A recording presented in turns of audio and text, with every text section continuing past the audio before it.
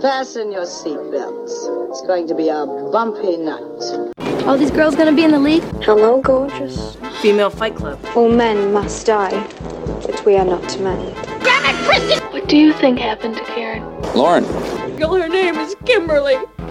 Hello, everybody, and welcome to episode 55 of Citizen Dame, the podcast where I'm about an inch away from just turning this into an all Chris Hemsworth show. Stranger things have happened. As always, I'm Kristen Lopez here with a ragtag bunch of ladies who have all been told that the movie they love online is actually terrible, and they should know that. I'm joined by Lauren Humphries-Brooks. Hello. And Kimberly Pierce. They're just intimidated by Hemsworth abs. I know. Don't you know, though, the movie really sucks. I mean, I know you said you liked it, but it's terrible. It's awful. Yeah, these white men are just intimidated. And Karen Peterson is not here this week. I still think she's in an El Royale coma from our bonus episode that we did. So I think she's sleeping in and having disturbing dreams that are not appropriate for this podcast. And I say that as something where everything is appropriate for this podcast. But we are joined by a guest, the amazing and talented Courtney Enlow. Courtney, how are you? I'm very well, and I haven't seen El Royale yet, so I just only know about abs. Yeah, that's a good start. That's all you really need to know. I need to, once I started hearing people review it, it's like, I'm good with just this one gif of Chris Hemsworth walking. Oh, no, you really do need to see the movement, like the rest of him, how his pants stay up by God's good grace. It's magic. The pie, the deep buckle, those pants. Pie, it's fantastic. I love how we're pushing this. I love how we're pushing this, but he's in the movie for 15 minutes. It's not 15 minutes. I actually timed it this time. I saw it last night for the third time, and I think he's maybe in it for about 30. Okay, all right. Well, that's a bit better. I'd say about 30. But it's 30 good minutes. Yeah, it's a really good sitcom episode that's the Chris Hemsworth show. Yes, and we're not. This is not a spoiler. And it's also not something to get too excited about, but he does get nude. So, okay. That's worth it. That's not in the trailer. That's not a GIF anywhere yet. I'll make it a GIF. Drew Goddard really takes care of the ladies. But Courtney knows what we need, and he gives it to us in abundance. For people who don't know who you are, and they should, why don't you tell us a little bit about yourself, where your writing is, what you do, all that good stuff. So I'm the associate editor of Sci-Fi Fangirls, and I also write other places just randomly and intermittently, like Vanity Fair and Bustle and Glamour. I'm also the co-host of the podcast Trends Like These, which I co-host with my friends Travis McElroy and Brent Black. And just do all kinds of shenanigans. Mostly I'm just on Twitter yelling about stuff. Yeah, Courtney is really one of us, so I love to yell, and I love Hemsworth abs. I feel at home at this podcast. Yep, that sounds like us. See, so Courtney is already an honorary dame. But we're going to transition from the golden sun that is Hemsworth, and we're going to talk about some people who really like making asinine statements. So, where do we want to start on the wheel of men needs to shut their mouths? I'm just going to start. I'm going to be autocratic this week and say Javier Bardem. That's what we're going to talk about today. Damn it, Javier. Penelope Cruz needs to come get her guy. Yes. Keep your man under control. Exactly. Put him on a leash. He has come out in support of Woody Allen. Him and Penelope Cruz both made the movie Vicky Cristina Barcelona back in 2008, which, if you don't remember, it is a delightful story about a man whose penis is so magical that women just go crazy over him and want to sleep with him. I'm assuming that was the whole plot of the movie. It's been about 10 years since I've actually watched it. That's literally all I remember about it. So there you go. So, depth, compelling stuff. But I guess Bardem was at the Lumiere Festival in Lyon, France, and they had asked him, or I don't even think they asked him, according to this article on The Guardian, he just started talking. Apropos of nothing. He said, quote, "By the way, at the time I did Vicky Cristina Barcelona, the allegations were already well known for more than 10 years, and 2 states in the U.S. deemed he was not guilty." I don't know how many states there are in the U.S., but I'm pretty sure 2 doesn't make a majority, but whatever. And he said, quote, "If the legal situation ever changes, then I'd change my mind. But for now, I don't agree with the public lynching that he's been receiving. And if Woody Allen called me to work with him again, I'd be there tomorrow morning." So ladies, what is the phrase we use when somebody who is unbiddenly defending a guy who is a garbage person? What do we say? Javier, who did you hurt? That's, I think, where we're going with. I was a little confused as to where you were going with that one. I just like there's many phrases we say when this happens. There's so many phrases. Yes. So, I just don't know what to do with these Woody Allen supporters. There's like the element of like Woody Allen defense bad enough. Public lynching. It's like he took his bad take and was like, I'm just gonna cover it with like the chocolate sauce of nonsense and make it worse. Here, have this Sunday. Yeah, and the thing I never get with these guys is that they're not being asked, do you support Woody Allen? They're offering this information up. And if the legal situation ever changes, as we've detailed in this podcast numerous times, the legal situation here is not going to change unless men start believing rape victims. Well, I drew this is semi-related to the first thing you were saying. I just drew this comparison in my head. These guys are the real-life equivalent of those guys on Twitter who will come up when you say, I love a movie, who will say, well, no, it sucks. And here's why. We don't care about what, we're just going to come up and volunteer our opinion even though no one asked for it. Yeah, it's very entitled. And I think I said this the other day that it's almost a form of gaslighting of just like, well, this isn't actually real. Just to let you know, your experience, your understanding of any of this isn't real. You don't actually feel like that. And it's attempting to sort of impose their opinions on you. But yeah, Bardem, I think Bardem has said this before. He said something similar not that long ago and everyone was like, oh, fuck. And then we kind of tried to forget about it and now it's come back up again. I don't get it. I don't understand. All he has to do is just not say anything to start with. There's no reason for him to comment on this. And even if he's asked about it, he could just turn around and say like, I don't have enough information to have a comment about this. Like he can say no comment and he does not have to like publicly embarrass himself like this. But it's obvious that he thinks that this is okay, that there is no reason for him to condemn this dude that he liked working with. And I will say, I liked Vicky Cristina Barcelona. I think it's a very good film. I think it's one of Allen's best films in like his most recent career resurgence, but it isn't worth it. Yeah, and the fact that Woody Allen's new movie still hasn't secured a release date, for all intents and purposes, it's Amazon, right? I think they're just going to dump it and try to recoup probably on a streaming platform. The tide is turned. So Bardem and these people that do continue to support Allen just look like the people that are still in their bunkers from Y2K with their duct tape saying, no, it's really going to happen. You don't understand how close we came. Like they just look crazy at this point because the consensus has shifted so much. And they're like down the rabbit hole of like woman hatred where they're like, well, it's not that we don't believe this woman. It's that we think her mother lied. And it's like, do you not understand that you're just layering misogyny on top of misogyny? Like how hard is this for you? To so just like stand with this man whose entire argument is bitches be lying. And we see that a lot. I love the defense. I support women. I just don't believe this one. Yeah. Yeah.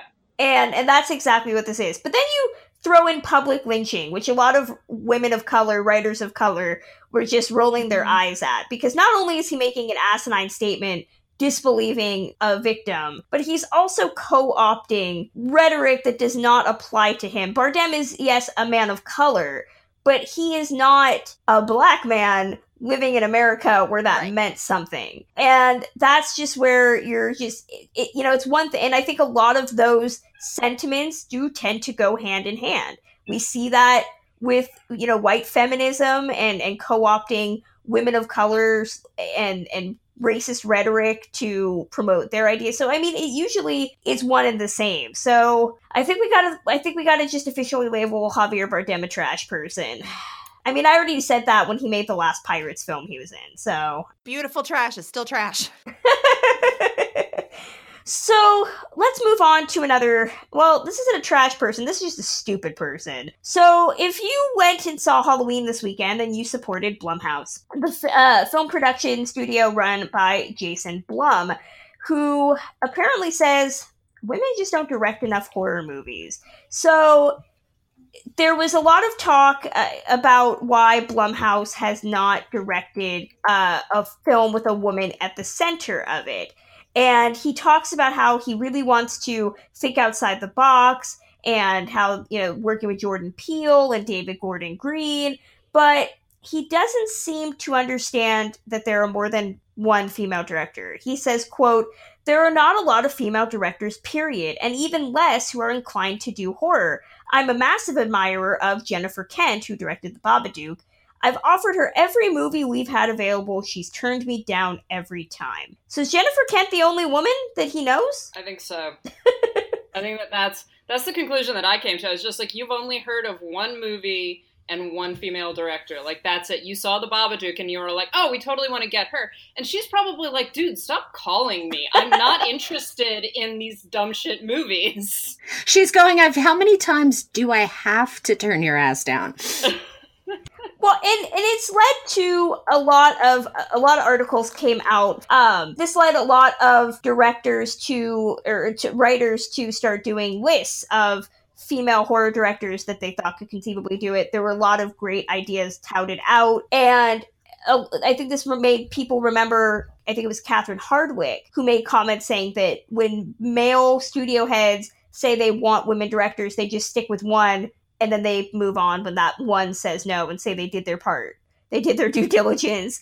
And Jason Blum did come out later after those comments came out and said, quote, "Thank you everyone for calling me out on my dumb comments in that interview. I made a stupid mistake. I spoke too quickly about a serious issue, an issue I am passionate about." But a lot of men seem to say this. A lot of them do. Or they all have caveats. There's not enough women. Colin Trevorrow. There's not enough women who want to direct franchise films. There's not enough female directors. There's all the movies directed by women have sucked. So even if we had examples, men just seem to lump so many of these caveats on there when it comes to finding female directors. Well, I think they see like woman as a hive mind, and kind of in the way that it's just like black directors, black women, like they're all like, it is just like one lump. So him saying like, I reached out to 2 whole women just aren't interested. Like the funniest part of that interview is when like he brings his assistant over and the assistant just starts naming women. Like that cracked me up because he's just like, yeah, like all these women, like, I asked 2 of them and they said no. Like, it's just, so that means like, see, women aren't interested because I talked to 2. Well, and some of the excuses and that is my some survey some sample people have been size. using have been like, well, they're only interested in working with bigger name directors. And I'm not certain whether that's accurate about Blumhouse in terms of if you actually look at their male roster of the director, like they it's not like they're taking huge name directors. They're not taking people like Martin Scorsese or anything like that and being like, oh, now he's going to make a movie for us. These are not like massively famous directors that they're using.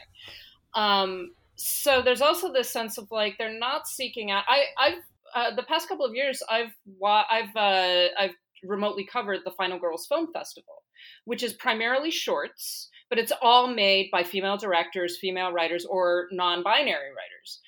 And there are tons, and I've spoken with several female directors from there who are like, oh yeah, I would love to expand this short into a full-length film.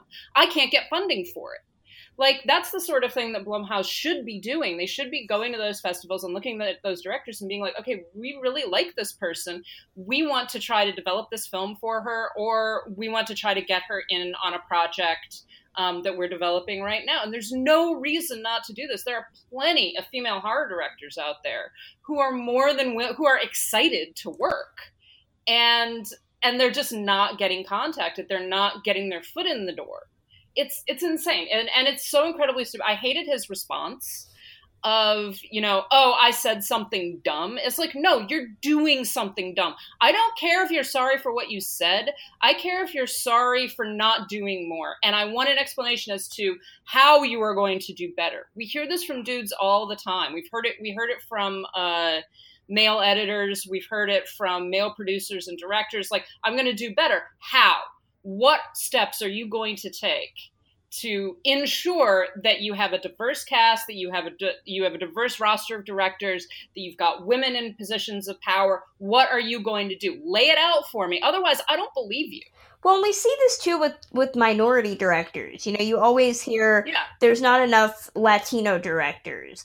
There's not enough African-American directors that want these things. And they're out there. They just require money. And I love how Hollywood execs seem to forget what a crucial part money plays in this whole thing. It's only once they are making these statements that they can't find somebody that you're like, it's not that you can't find somebody. You can't find somebody that you are willing to give a budget to. And as we've seen with women especially, the rate of return is that if you make one movie and it's terrible, they're not going to invest in you. They'll invest in a white man thousands of times until they find their niche, but women don't get that shot.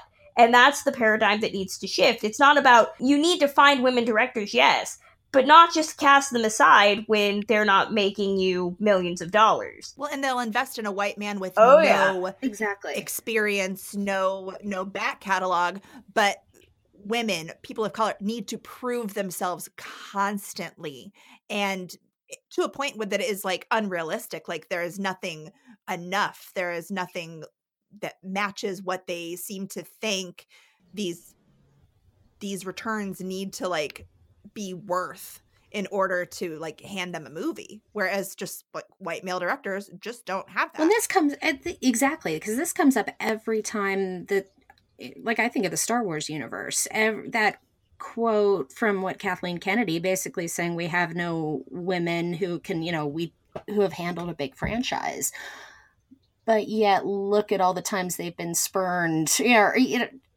handing these franchises to untested male directors. It's women. Yeah, women have to perform above and beyond, yet men just have to show up. We're sick of it. So who would you guys like to see? We'll throw out some ideas because obviously Jason Blum doesn't know of any. Who are some of your favorite? I know we just did a top 5 on the Citizen Dame website about this. Our favorite female directed horror movies, but who are some of your favorite female horror directors? Well, okay, I'll shout out a few. Alice Lowe, who directed Prevenge, and she actually said, like, when Bloom made his comments, she was like, I'm available. Hi, and she's really great. She did Prevenge. I mean, some of the other names have been thrown around. Mary Herron, Mary Lambert. I want to speak out to the woman who directed my personal favorite short in the Final Girls Film Festival last year, Laurel Vale, who did a really great kind of female revenge story called What Metal Girls Are Into. She's really good. I would love to see her actually helming some feature films. Those are just the ones that I could think of off the top of my head. The other thing is that there are plenty of female directors that maybe not necessarily have done horror before, but could do horror. There's no reason why someone who has directed, even someone as big as Ava DuVernay, who's directed very large budget films, can't turn around and do a smaller budgeted film. There's why not? Well, and I, was just talking to somebody, and I love how this seems to be the test case when men respond to this question, but Karen Kusama, I've enjoyed. Yeah. I think she's had more hits than misses for me. I love Jennifer's Body. Oh, that's exactly who I was going to say, Kusama. If you haven't seen Jennifer's Body and The Invitation, 2 very different horror films, but they are horror films, and they're beautifully directed, and they say a lot about women, and I still get people that will message me and be like, Jennifer's Body's a horrible movie. It failed so terribly. This is why women don't direct. And the fact that Jennifer's Body has such a huge, devout cult following from women who said it was totally relevant in 2008 when it came out. It's relevant now. And Karen Kusama is still directing, but she doesn't have those big horror opportunities. Like, she's more than proven herself. So, what's the problem? Kind of going into that thing where, like, the, you know, untested men get just handed things. Yeah. There are plenty of women, like, just this year who were on the festival circuit whose movies, you know, got a lot of buzz. And the fact that they haven't just been handed something, like Jen Wexler, who did The Ranger this year. And, like, they're... A man who had kind of made that movie, we'd be hearing all the trades saying, like, he's been handed this tentpole and things like that, and that just doesn't happen. Emily Higgins is someone that I interviewed recently. She's been literally making her own movies, her own horror movies, since she was 12 years old, and she is still in the game. She just made a streaming anthology series, and, like, how has no one thought, like, even just in terms of, like, the story in driving, like, promotion to their movie or their production company, by just saying, like, here's this woman who has literally been making her own movies in her yard since she was 12 years old. But women don't get that story. That's a story that men get. It's all about, taking chances with your money, studios. You know, that's the thing, is make a movie with a woman and don't get ass hurt if it doesn't make $1 bajillion, you know, or it doesn't lead to a franchise. Just start giving them opportunities with your money. You know, these studios can afford to fail. You know, I mean, Cleopatra is a prime example, okay? Just say, you can afford to fail. Go on. One more director that I wanted to shout out because I just thought of her, Issa Lopez, who just recently directed a movie called Tigers Are Not Afraid. And this is this movie is so good that Guillermo del Toro wants to work with her. She's a Mexican director, and she's just, like, if you watch Tigers Are Not Afraid, it's very del Toro-esque, but it's very much also its own thing. And she is so good. And again, no reason why she can't make that transition. She's a good director. Like, why can't we get these women in there? Exactly. Just do better, Blumhouse. It's not hard. I don't know why we have to tell you this. So, moving on to, it's a bit of a question, it's a bit of a comment from somebody that wanted us to talk about it, from @Nanina Gilder. They write, hey, I'm assuming it's a she, but I'm going to go they because I'm not 100% sure. It's a she. So she says... Yes, this is actually a friend of mine from college. Okay. Hi, Lauren's friend. She says, hey, Citizen Dame Pod, you guys should talk about how Filmstruck has added a bunch of films by female directors to their roster. There's still a pretty serious imbalance, but it's a baby step in the right direction, and there's some pretty awesome films on the list. I'm all for talking about Filmstruck, because I love it. I should watch it more than I do, and it's great. You should all get it. And it's also Oscar Isaac approved, because when I met him, he said that he liked it, and I was like, I love you. That was in August, and a lot's changed since then. So, you know, we'd have to talk about that again. But regardless, Filmstruck has a lot of great stuff. They did add a female filmmakers section. It's got stuff from Elaine May and Susan Seidelman and a bunch of other places. Gillian Armstrong. They actually have a whole section of directed by Gillian Armstrong films that includes My Brilliant Career, which they showed at the TCM Film Festival this year. And I have it on my watch list because I missed it at TCM and I want to see it. So yeah, I'm so happy that they're trying their utmost to get female directors on people's radars so that you can't say, I don't know who they are. Yeah, it's really nice to see something this big, you know, because people complain about, oh, can you really name a female director, you know, prior to 1980 and things like that. It's just like, well, yeah, actually I can, and you can give a list. And it's nice to actually get those films featured and also just offer up films that people haven't seen or that people have heard of and haven't had an opportunity to watch. And it's good that Filmstruck is actually pushing that. I'll be the pessimist. I just wanted to jump out and say the lack of Ida on that list made me sad. Yeah, and I wonder too, they did have a bunch of Ida movies up there, I think like a month ago. I mean, the sucky thing is that they are beholden to, you know, what they can rent, I guess is the term. Oh, yeah. And I wish my only complaint with Filmstruck is that I wish they had stuff combined with their Watch TCM app, because TCM gets so many different movies than this. Yes. And I don't know why they don't integrate it. It's probably a rights issue or something. But yeah, I would love some more Ida on there. But then I'm also saying that I usually am the one that says there's just not enough John Garfield on Filmstruck for me. So I'm biased. But yeah, Ida is great. I don't know. I think Dorothy Arzner's on the Filmstruck list right now. Dance Girl Dance is on there. So that's so many options. There are so many options. If I could just become a professional critic who just sits and watches Filmstruck and then writes stuff all day, I would be so set. That sounds like the best job in the world. It sounds exactly, and I know my mom, if she was in the room right now, would just be like, "Wasn't that why you started your blog back in the?" Yeah, but that didn't give me money to live, so I would like to make money. Filmstruck, you've got willing people right here. Come on. Exactly. Yes. TCM. Technically, I do work. We will curate your new female directors list, and we will share them. Yeah, I know Filmstruck has their blog, their Filmline blog. It's a different group of people that write for that I have not been able to crack. I strictly write for TCM Backlot, and I mean, I'm happy with that. I love my job, TCM, by the way. But I'd be willing to do more.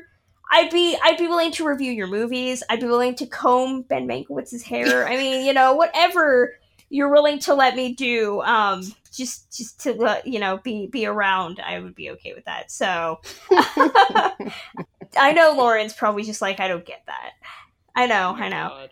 No, I don't, and I never will. But I do have the female women directors slate up on Filmstruck in case anybody really wants to know. They have 1926's The Adventures of Prince Ahmed, Dance Girl Dance, Cleo from 5 to 7, Harlan County, USA, all sorts of great movies. Yentl, if you want Barbara, always great.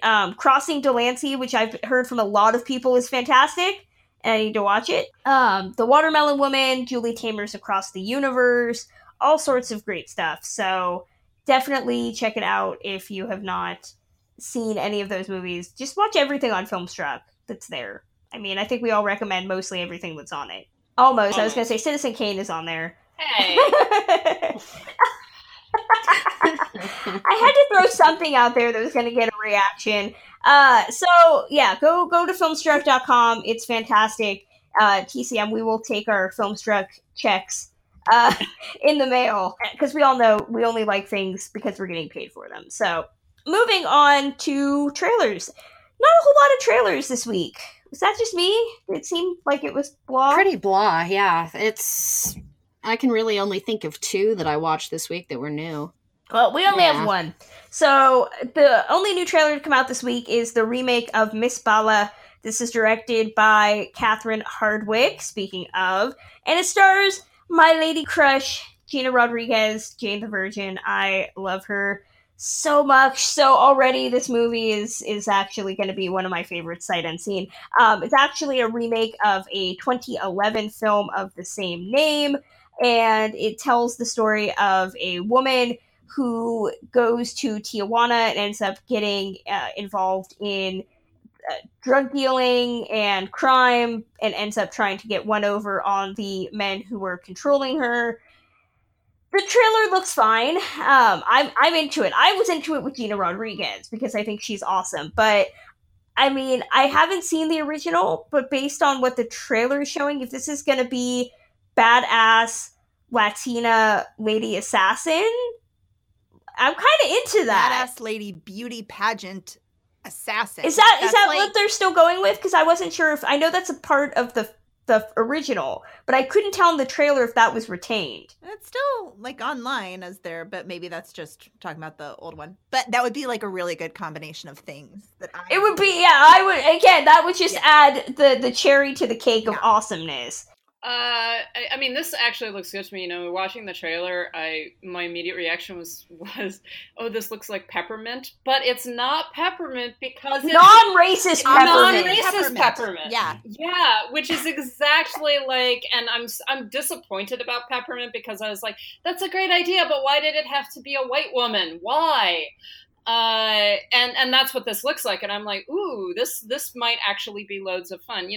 I think that I wonder how much longer we're going to go with the cartels as villain trope that has been sort of weaving its way through a lot of different films. But I would say once our president is out, then it will go away. but at least we do have a Latino woman facing off against cartels and drug dealers and bad men versus, you know, a white woman or a white man or a white anyone facing off against cartels. So it's better, I think, and I do like Gina Rodriguez, so I'm all for her, like, kicking ass and saving her friends. I talked with Catherine Hardwicke at Sundance kind of when she was wrapping this up, and damn you! Her passion for this project was just so infectious, and it was just so cool to chat with her kind of about making this and Gina and just how behind this she was and just what she wanted to do. That being said, that was really what kind of, that memory of that conversation was what kind of won me over with this. Speaking completely truthfully, this isn't a me kind of movie, I will say. I don't know if I saw this and I knew nothing about it. I don't know if I would necessarily rush out to go see it based on what I was seeing.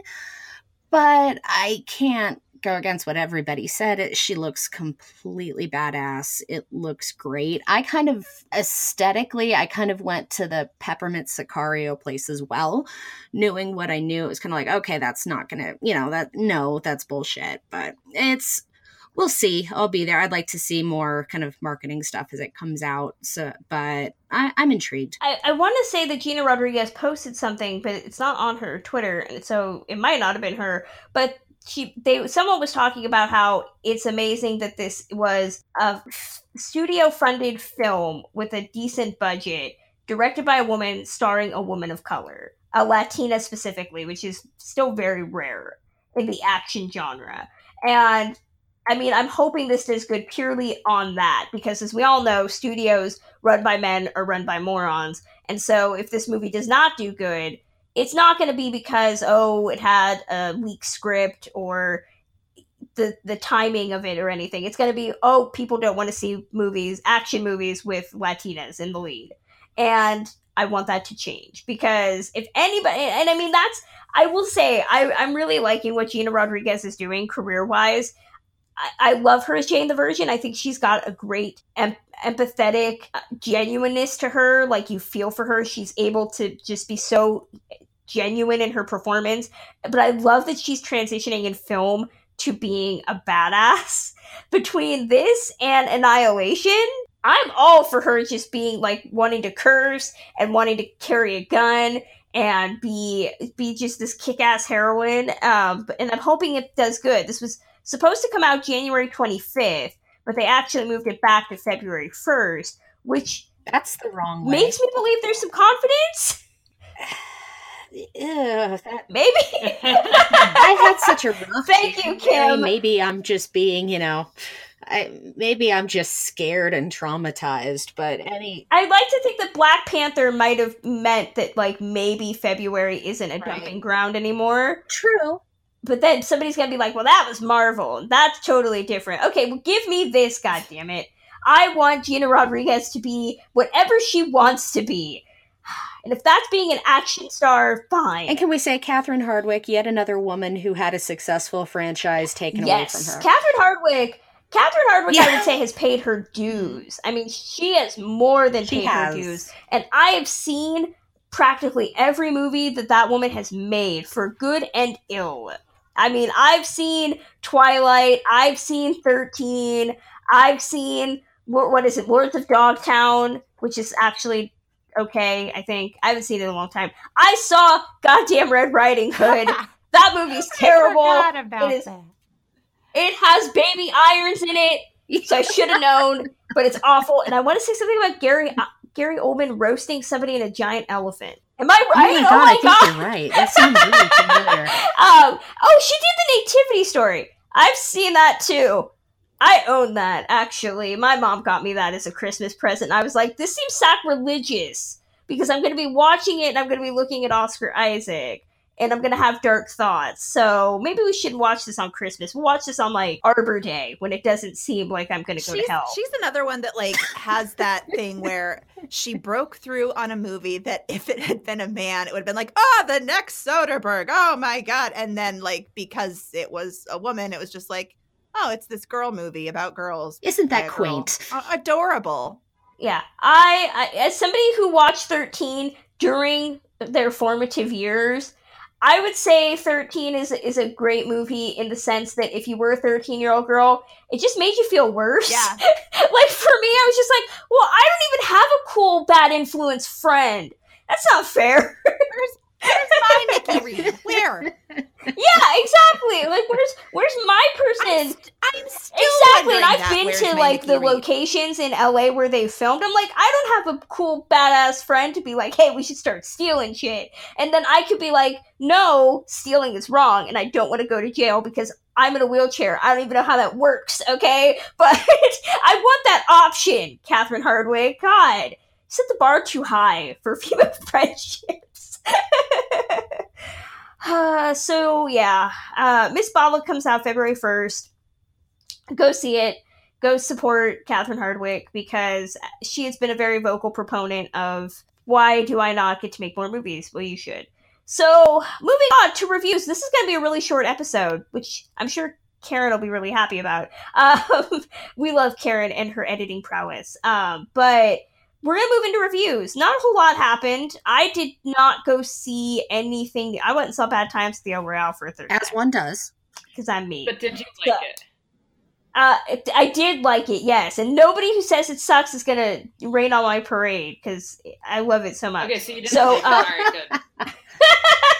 So I'm just going to throw out there, Bad Times at the El Royale marketing people. I deserve a t-shirt or a bumper sticker or Chris Hemsworth at my house. I deserve something because I've given you my money 3 times. We have been tireless proponents of this film since that first trailer. We have been there for them the whole time. We will take a check or a hug from Chris Hemsworth or something, okay? We have paid our dues. We have promoted this movie. And I've gone to see this 3 times, non-matinee, okay? So I paid peak prices. Just saying. I'm trying to help. Sitting there with common people who feel the need to ask questions about Hemsworth while the movie is playing. You're spending That's not how you real go see a money. movie. That's certainly where not people how... take out their cell phones and ask stupid questions. Sit right next to you when you know there's a whole theater empty. I know. I thought about slapping phones out of people's hands, being like, Hemsworth is speaking, you listen. I am an inch away from turning into that little girl in that movie, aren't I? I'm okay with this, actually. Halloween costume! Anywho. So, other movies came out today, or on Friday. Kim, you saw Halloween. I did. What did you think of it? Because there has been a very mixed reaction. And Courtney, if you've seen anything, feel free to jump in at any point. So, Kim, you saw Halloween. What did you think? I did. Now, I will preface this by saying I am not well-versed on the entire franchise. I think I'm good with 1 and I'm okay with 2. Beyond that, I'm completely clueless. I came out of this really enjoying it, I had a very fun audience, very kind of horror movie audience, lots of commentary, lots of don't go in theirs, which made it an absolute blast to watch. I sat down to write on it 2 days later, and I had a more difficult time, which kind of I'm still unpacking and trying to figure out what this means. How I felt about the movie. That being said, I know I've spoken with franchise fans who are not proponents of this movie. I told a particular plot point, which I won't divulge on this, to somebody in my family who has seen all of them, and I'd never seen this person get so angry about a Halloween spoiler before in my life. So if you are well versed in Halloween, you might not enjoy it. I had fun. I mean, and I will freely admit, coming towards the end, which again, I won't give spoilers, but I had a moment in the theater which I haven't quite equaled since what the Amazons fighting in that kind of opening sequence of Wonder Woman. Just see, there's just a brief swelling of pride where it was where I'm looking at certain things and just felt good to see women doing these particular things on screen, which I never thought I would see from a slasher movie or, a Halloween movie in that respect. The violence was definitely over the top from what I was expecting. There were a couple of moments where I was like, ooh, that was a little too far. Lots of killing, lots of not as realistic killing. It's kind of, they were just throwing everything they could at the wall. Jamie Lee Curtis was by far bad. Jamie Lee Curtis, I found, was as badass as we were all expecting and as we were hoping for. I kind of liked what they were doing. I spoke a lot in my review of looking at that idea of victimhood, and they were kind of working with a similar arc with Laurie's daughter and granddaughter. And what they did there, I thought they were crafting very interesting, very relatable characters, which often are tossed aside in films of this sort. You get to see these characters kind of rise above all of their passivity or the problems that are plaguing them throughout their lives, and they just join together and do stuff. Like I said, very, very fun movie, good movie to see in a packed theater, especially if you like the audience getting into it. Lots of moments worked. A lot of Michael, especially towards the beginning, which I know didn't hit well with certain people I've spoken with. The focus in the beginning of the movie is really all over the place, kind of setting up a lot of different stories. And ultimately, this is a slasher movie. You need people to die. So it keeps you on your toes, but they don't quite figure out. Feels like they don't really figure out the narrative until act kind of 2, which it felt a little awkward, but it was fine. It's a slasher movie, no more, no less. I would recommend at least taking a look at it. I will tell you that Mama Lopez and my brother, who are huge Halloween fans, went and saw it last night while I was at El Royale, and they were very unhappy. Yeah. So there's your contrast there. Well, Matt, like I said, that completely. I sat with a critic friend who is very into that franchise, and she was not as happy. She was not thrilled coming out of it either. So franchise people don't seem pleased with it. Just a reminder that David Gordon Green is the director with the most bizarre filmography that I have ever seen. I mean, one minute he's making Halloween, next he's making serious drama, next he makes Your Highness. Yeah, I remember that. That's always gonna stick in the head there. Okay. Oh. Wow. Okay, that would explain Danny McBride on that script. I was going to say that must be how they came together. Yep. So I'm just saying, and I know the wheels are turning for somebody to be like, Kristen, future What I Did for Love episode. No, I vowed after the first time I paid money to go see that in the theater, I would never watch that movie again. Just saying. Bad experience. Anywho, moving on. So Lauren, you saw At Eternity's Gate with poor besmirched Oscar Isaac. What did you think of it? I've heard this is another movie that I've heard a lot of mixed things. Some people say it fetishizes Van Gogh's mental illness. Some people say it's just boring. Some people say it's fantastic. Somewhere in the middle of all of those things. I saw this. This was the closer for the New York Film Festival, so this was a couple of weeks ago, actually. But I figured, this was actually something that I saw and that I haven't had a chance to talk about. At Eternity's Gate is, in terms of the actual plot of the film, it is pretty much just about the last couple of years of Van Gogh's life and going all the way through his friendship with Gauguin, his living in Arles, and then his eventual incarceration in a sanitarium, and then finally into his death. And it takes a particular perspective about his death, which is different from some of the other Van Gogh films that I've seen. What this movie is really about is about trying to use cinema to approximate the experience of being Vincent van Gogh and what the filmmakers imagine the experience of being this man who sees the world in a particular way. And I understand the criticism that it fetishizes his mental illness. It does to a certain degree, because part of the film's argument is that the way that he sees the world is shaped by his particular psychology, and then probably because he's definitely manic depressive. He may be schizophrenic. He's not completely, connected to the world around him all the time. He has these moments of blacking out where he does things that he does not remember doing, and usually they're very violent things. But the flip side of that is that he sees the world in a very different way, and he recognizes that he sees the world in a very different way from most other people.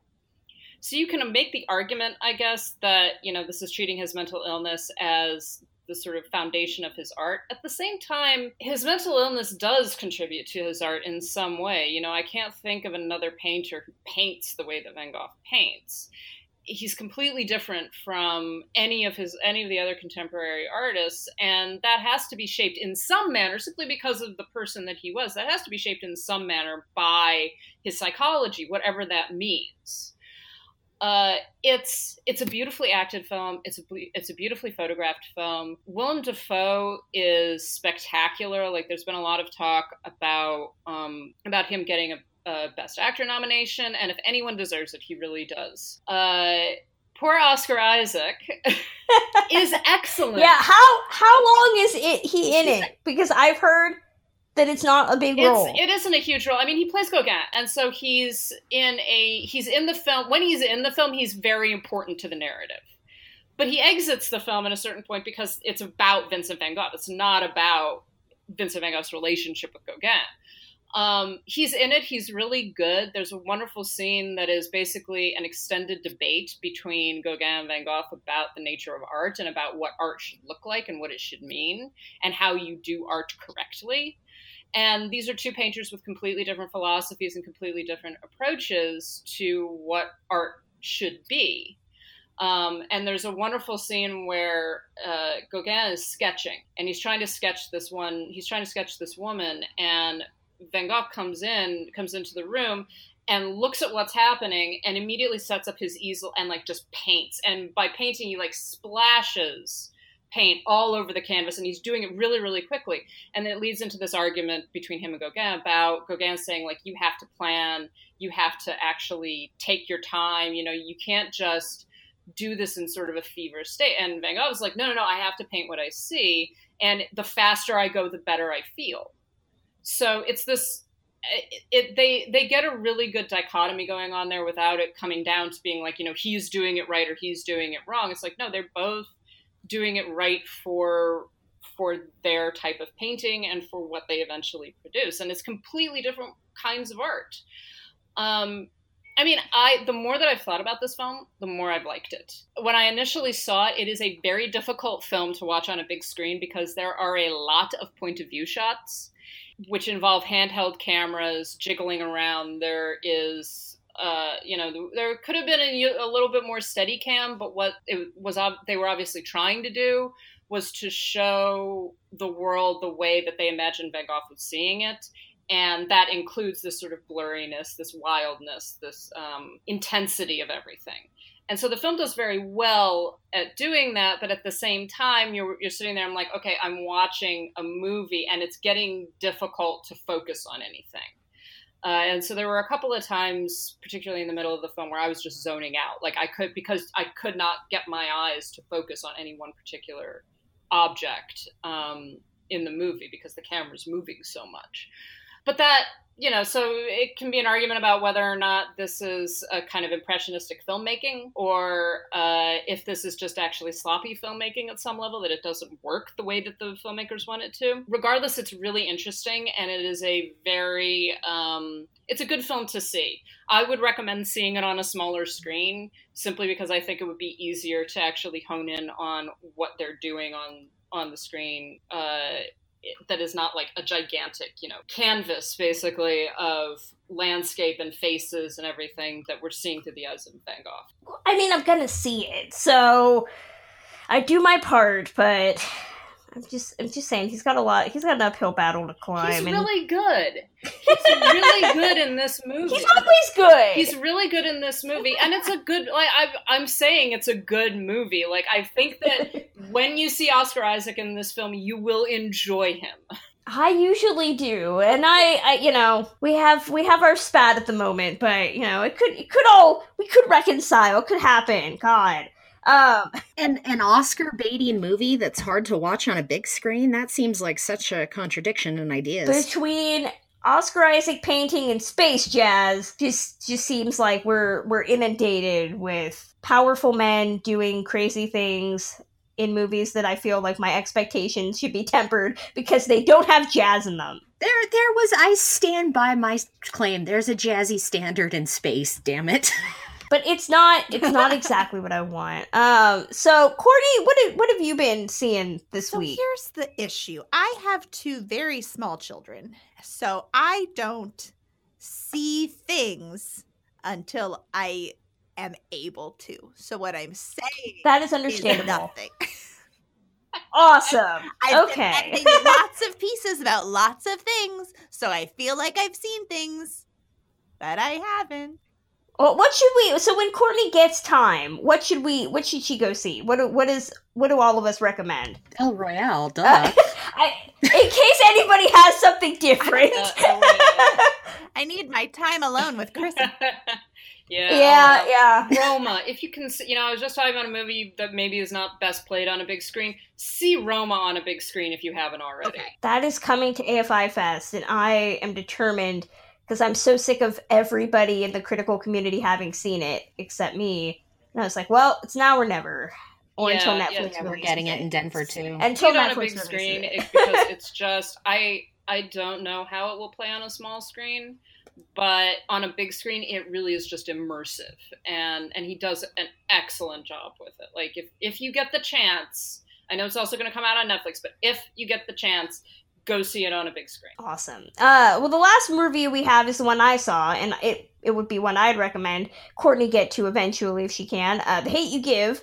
Technically, I saw this a couple weeks ago with Karen, but it's actually finally gone wide this weekend, so I can talk about it. And I wish Karen was here because she saw it with me, and I want extra people with the praise. So this is an adaptation of the novel by Angie Thomas. It's directed by George Tillman Jr. and written by Audrey Wells, who actually just passed away last week of cancer. And this is her final screenplay. She also did Under the Tuscan Sun, a bunch of other movies, and should have been a far more well-known name. But it tells the story of Star Carter, played by Amanda Stenberg, who is out with a friend one night. They're coming home from a party, and they get pulled over by the police.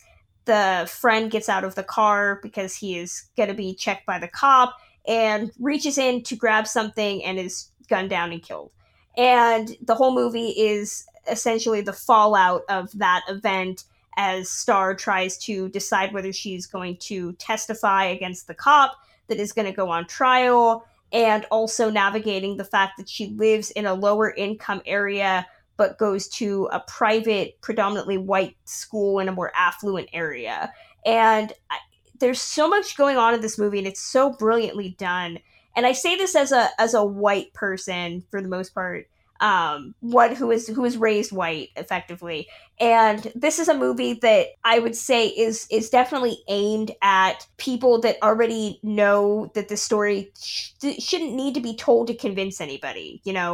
I know that police brutality happens. I know that unarmed black men get killed indiscriminately, and I support the protests against this.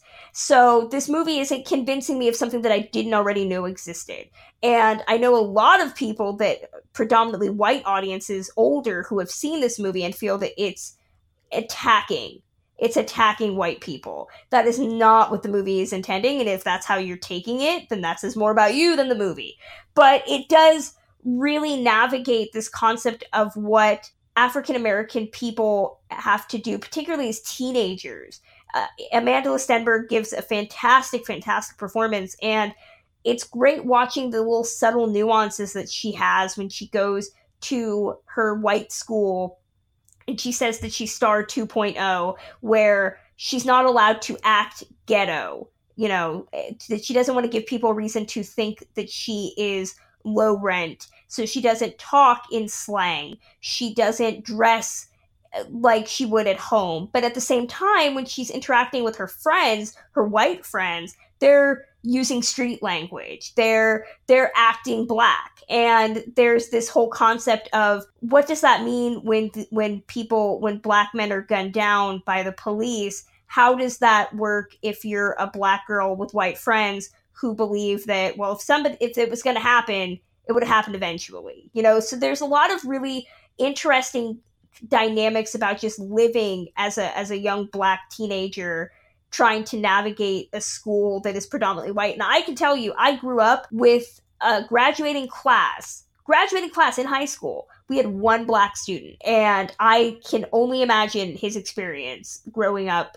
in a predominantly white community. And I can tell you now, I think in my area, I think the last graduating class that I recall keeping up on, that number had risen to maybe about 5 out of like 700 students. So, I mean, it hits me where I live a little bit. There's also a lot of interesting stuff about the process of leading protests against police brutality and the justice system there. There are some hokey elements that I'm assuming were from the book. There's a drug kingpin played by Anthony Mackie, whose name is literally King, that gets solved a little too easily when you're dealing with really hard topics that are ingrained in so many different elements. The concept of a drug dealer getting arrested just seems pretty simplistic. Really, the whole movie, though, is about the family, the Carters, and they're fantastic. Regina Hall is amazing, but it's all about Russell Hornsby. I think Russell Hornsby gives an Oscar-worthy performance. I don't think it will happen, because I don't think the Academy looks at YA adaptations with any type of prestige, but he is so good, so heartbreaking. He's got such intensity and panache to him and weight. It's a fantastic performance, and I really enjoyed this movie. This movie made me cry, and it also made me angry, because this is not something that I feel we should have to explain to people. This is a story that is well worn. We've seen this story before, and the fact that we've seen this story before pisses me off, because I feel like we should have solved this already. There's a lot of people saying that this is this year's Fruitvale Station, for good and ill, because when Fruitvale came out, there's a lot of people who were angry and upset and wanted to do stuff about police brutality then, and we're still seeing it now. So I think this is an important movie, but it's an important movie that I feel we shouldn't have to keep reminding audiences is important, if that makes sense. But it's so good. Go see it. But prep for it's gonna like make you really sad for just the state of humanity, I think, more than anything else. And if you're a white person who feels this movie is attacking you, you shouldn't be listening to the show, actually. Wow. Yeah, so go see it. What does everybody have on tap for this week, movie-wise? Other than Courtney, who is living the mom life, so we don't judge her too harshly. I'm going to try to sneak out and go see Halloween, though. Yay! Well, it is Halloween, so I mean, you got to get in a horror movie at some point. And plus, so. like we were talking about, like the reactions to it have been so either I didn't like it or it's the best horror movie I've seen this decade. It's like I want to know where I'm gonna fall. Are you a fan of the franchise? I am a fan of the franchise, but like not in a holy way. I love the first one. It's one of my favorite horror movies of all time. And then the rest I kind of love in that way of like they're not like good though. Like I don't understand how beholden people are to them. Yeah, I just saw Halloween 2, like the actual sequel, not the Rob Zombie movie. Okay, yeah. No, yeah, Halloween, like whatever, it's like the 1981. It takes place right after the ending of the first film. And I remember watching that and being like, oh, this is fine. I was a little bit disappointed in it, even though everyone had been like, well, it's probably one of the best of the sequels, but not, otherwise, so. Well, it's one of those, even the franchise didn't know what it wanted to be, because with Season of the Witch, they were like, well, this is going to be an anthology series, and everything's just going to, like, be connected only by Halloween, and so people being super, committed to the franchise as Bible, it's not that franchise. Yeah, my understanding from some people, like I have some friends that are big fans of the franchise. They're just like, yeah, it doesn't make any sense. None of it makes sense. It makes even less sense than the Friday the 13th franchise. Yeah. And I was like, yeah, that's my understanding too. I'm going to see Suspiria at the end of next week. Yes. God, yes. Ooh. Kim, what's on tap for you? I have mid-90s Bohemian Rhapsody and Boy Erased. So, fun week for me. So this week I have Bohemian Rhapsody as well. That's on Tuesday. I was supposed to go see Beautiful Boy with my sweet creme brulee Timothée Chalamet, but I can't. So I have to wait till that actually comes out to theaters. And I think I'm going to see Suspiria Thursday morning.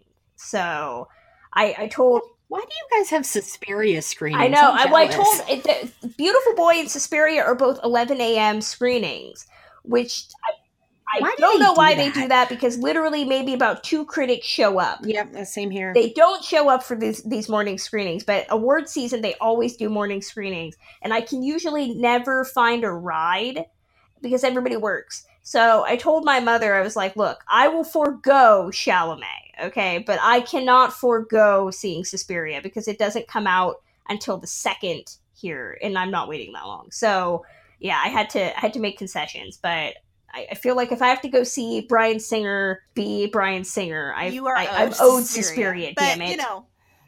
Yeah, we start Denver Film Festival stuff kind of in earnest this week. I think everything gets going Halloween, but we kind of are on a slow ramp up. So that's going to be my life really till about mid-November. Exactly. Courtney, you were saying something. I don't remember what I was going to say, guys. Don't worry about it. That is totally fine. Again, small children. So tired. Got distracted by the Chalamet of it all. And that wonderful slice of salt and pepper, Steve. I don't get the Carell thing. I don't get that. That's up there with Goldblum. I don't get it. Yeah. Steve Carell is aging into daddy. Like it's very. In certain roles, I can understand that one. 5 years ago I wouldn't have, but I'm slowly starting to understand. Like it's taken a little while, but now it's like, oh, okay, I get it. All right. Yeah, during The Office, like I never would have imagined such feel until the finale when he reappears, and it was just like, oh, hello there. Okay, yeah, no, you were talking to me, who usually has the weirdest obsessions. I'm just sitting here like, yeah, but you don't. What is happening? I'm so glad that I could come here to make it weird. Yeah, but you don't understand Goldblum, so it doesn't count. Like you have issues, Kristen. Yeah, that's true. This is new territory for us, I would say. Don't get Goldblum either, so there's that. There is something wrong with you. Well, we knew this, okay? I mean, I've vocally announced that. I put Lolita on every top 5, okay? So okay, I do not understand how you can be like, oh yeah, Jeremy Irons, but not oh yeah, Jeff Goldblum. Like it's like, and I am oh yeah both. Like I totally get both of those. I'm but it's sorry. just like, what? Yeah, I do, and I say this as someone that rewatched Thor Ragnarok this week because I'm going full Hemsworth. I'm doing it. There's technically only 3 movies I've never seen. I've seen every other movie in that son of a bitch's filmography except 3. So, which one? Yeah, which ones?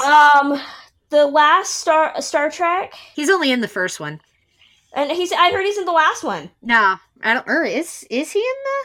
I heard it's on his IMDb. Maybe. Oh, there might be a quick flashback. I don't know. Okay, I wouldn't so have Happy number 1 on your somebody rewatch. Tweet me and tell me if it's worth it, because I'm not watching it for 2 seconds. The first movie burned me. Okay, so yeah. So there's that one. The one with the whale, the Moby Dick one. Oh, in the That's Heart not of a the Sea. metaphor. Oh, you'll like that. I was about to say somebody likes that one. And the one that just came out earlier this year. The Kim 12 Saw. Strong. Yeah, that one. Oh, he looks good. But it's so bad. So yeah, I say this as someone that rewatched Thor Ragnarok because I'm gonna go full Hemsworth. I don't get Goldblum. I try. I'm gonna have a hot Goldblum take. I don't sexually get Jeff Goldblum, but I like emotionally and spiritually get Jeff Goldblum. Yeah. Okay. There you go. See, we're getting Courtney on our Goldblum episode. Yeah. Okay, so see, there you go. I'm sorry you guys cannot see the sexual potency of Jeff Goldblum. You gotta understand, that was brave of me to say that, because Sci-Fi Fangirls were literally doing 31 days of Jeff Goldblum, and it is straight up Goldblum content every day. So I've been seeing that, and I keep meaning to tell Lauren that you guys are doing that, because I was like, oh, this sounds like something Lauren should have actually contributed. And you know what? I might have actually felt differently until I did a live blog of Transylvania 65000, which I'd never seen before. And holy shit. Oh my God, that movie. I think it fundamentally changed my Jeff Goldblum feelings and retroactively changed them, because that movie did a number on me in the bad way. Damn.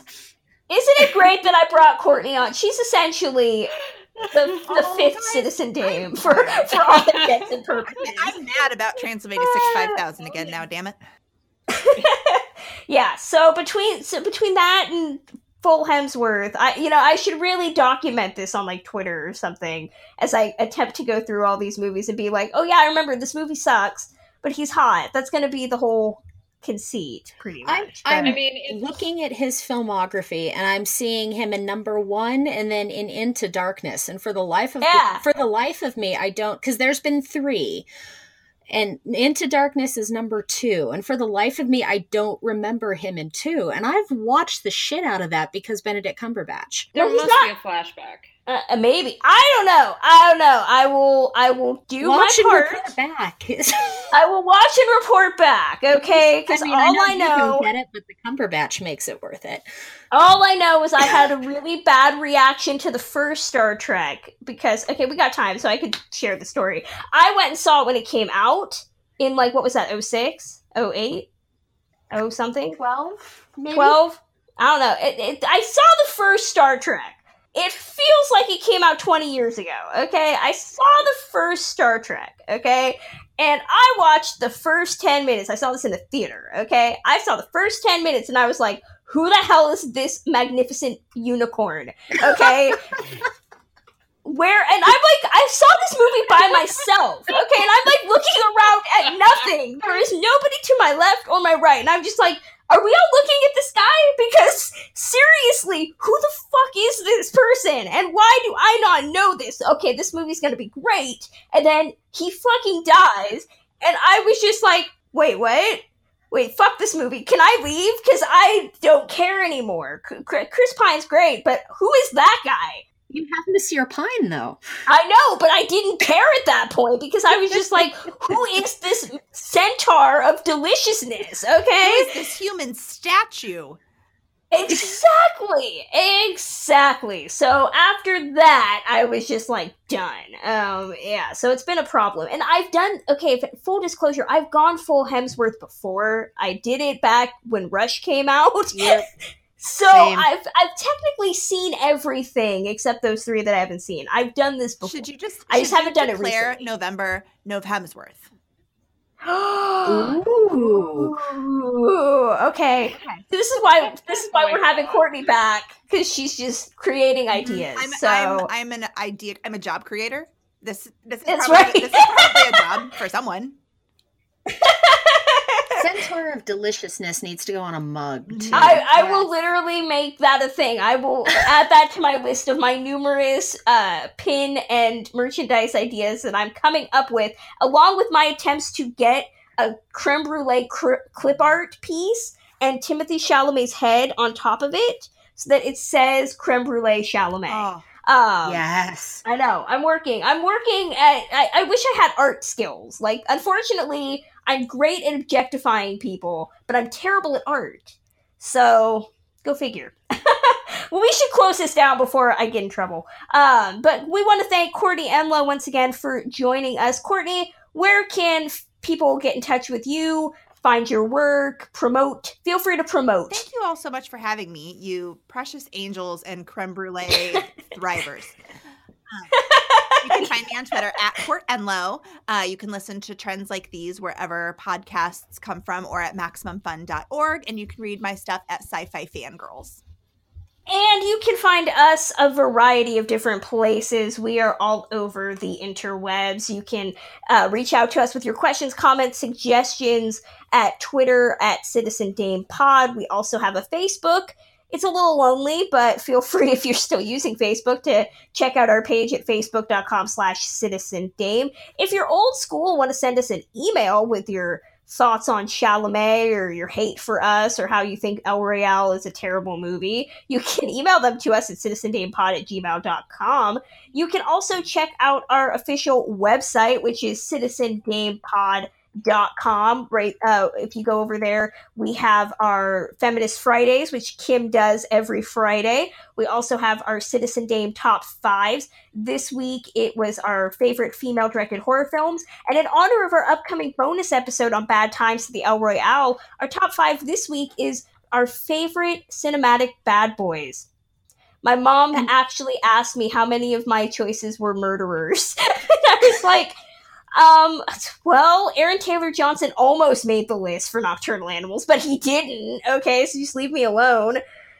And don't forget our Mother Goose a Go-Go, What I That's Did right. for Love. Kim did her regular What I Did for Love tribute this month to Tommy Kirk and Mother Goose a Go-Go. I am actually next on the What I Did for Love slate. I get to talk about Mojave, which I feel played a lot better when I suggested it 3 months ago than it does now. Poor Oscar. I know. Poor man. Melissa McCarthy down that cruise ship of my love just like hit every rung on the way down. But yeah, you can also see all sorts of the show notes, everything else is on the website. And if you want to go the extra mile and support us with your money, you can do that at patreon.com/citizendame. For just $1, you can get all sorts of awesome stuff, including, it is officially online, our Goldbloomin' episode. That's right, Yay! All 4 of us spent 55 minutes talking about Jeff Goldblum. Actually, 3 of us talked for 55 minutes about how much they love Jeff Goldblum, and one of us, not named Kristen, sat in the back and shrugged. I just kind of was like, yeah, that's cool. But you can get all sorts of access to that, as well as our Sicario commentary that Karen and I did, our Star Wars discussion. We are in the process of making some merchandise. So once we get that started, it'll be Patreon perks if you want them.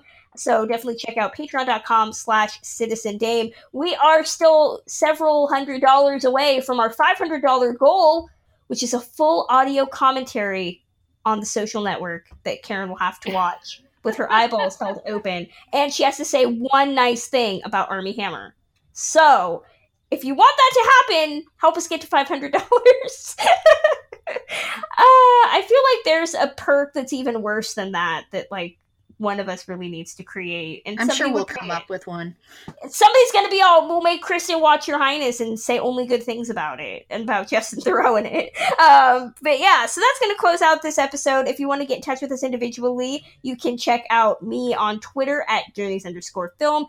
Karen Peterson is at Karen M. Peterson. Kim, where are you?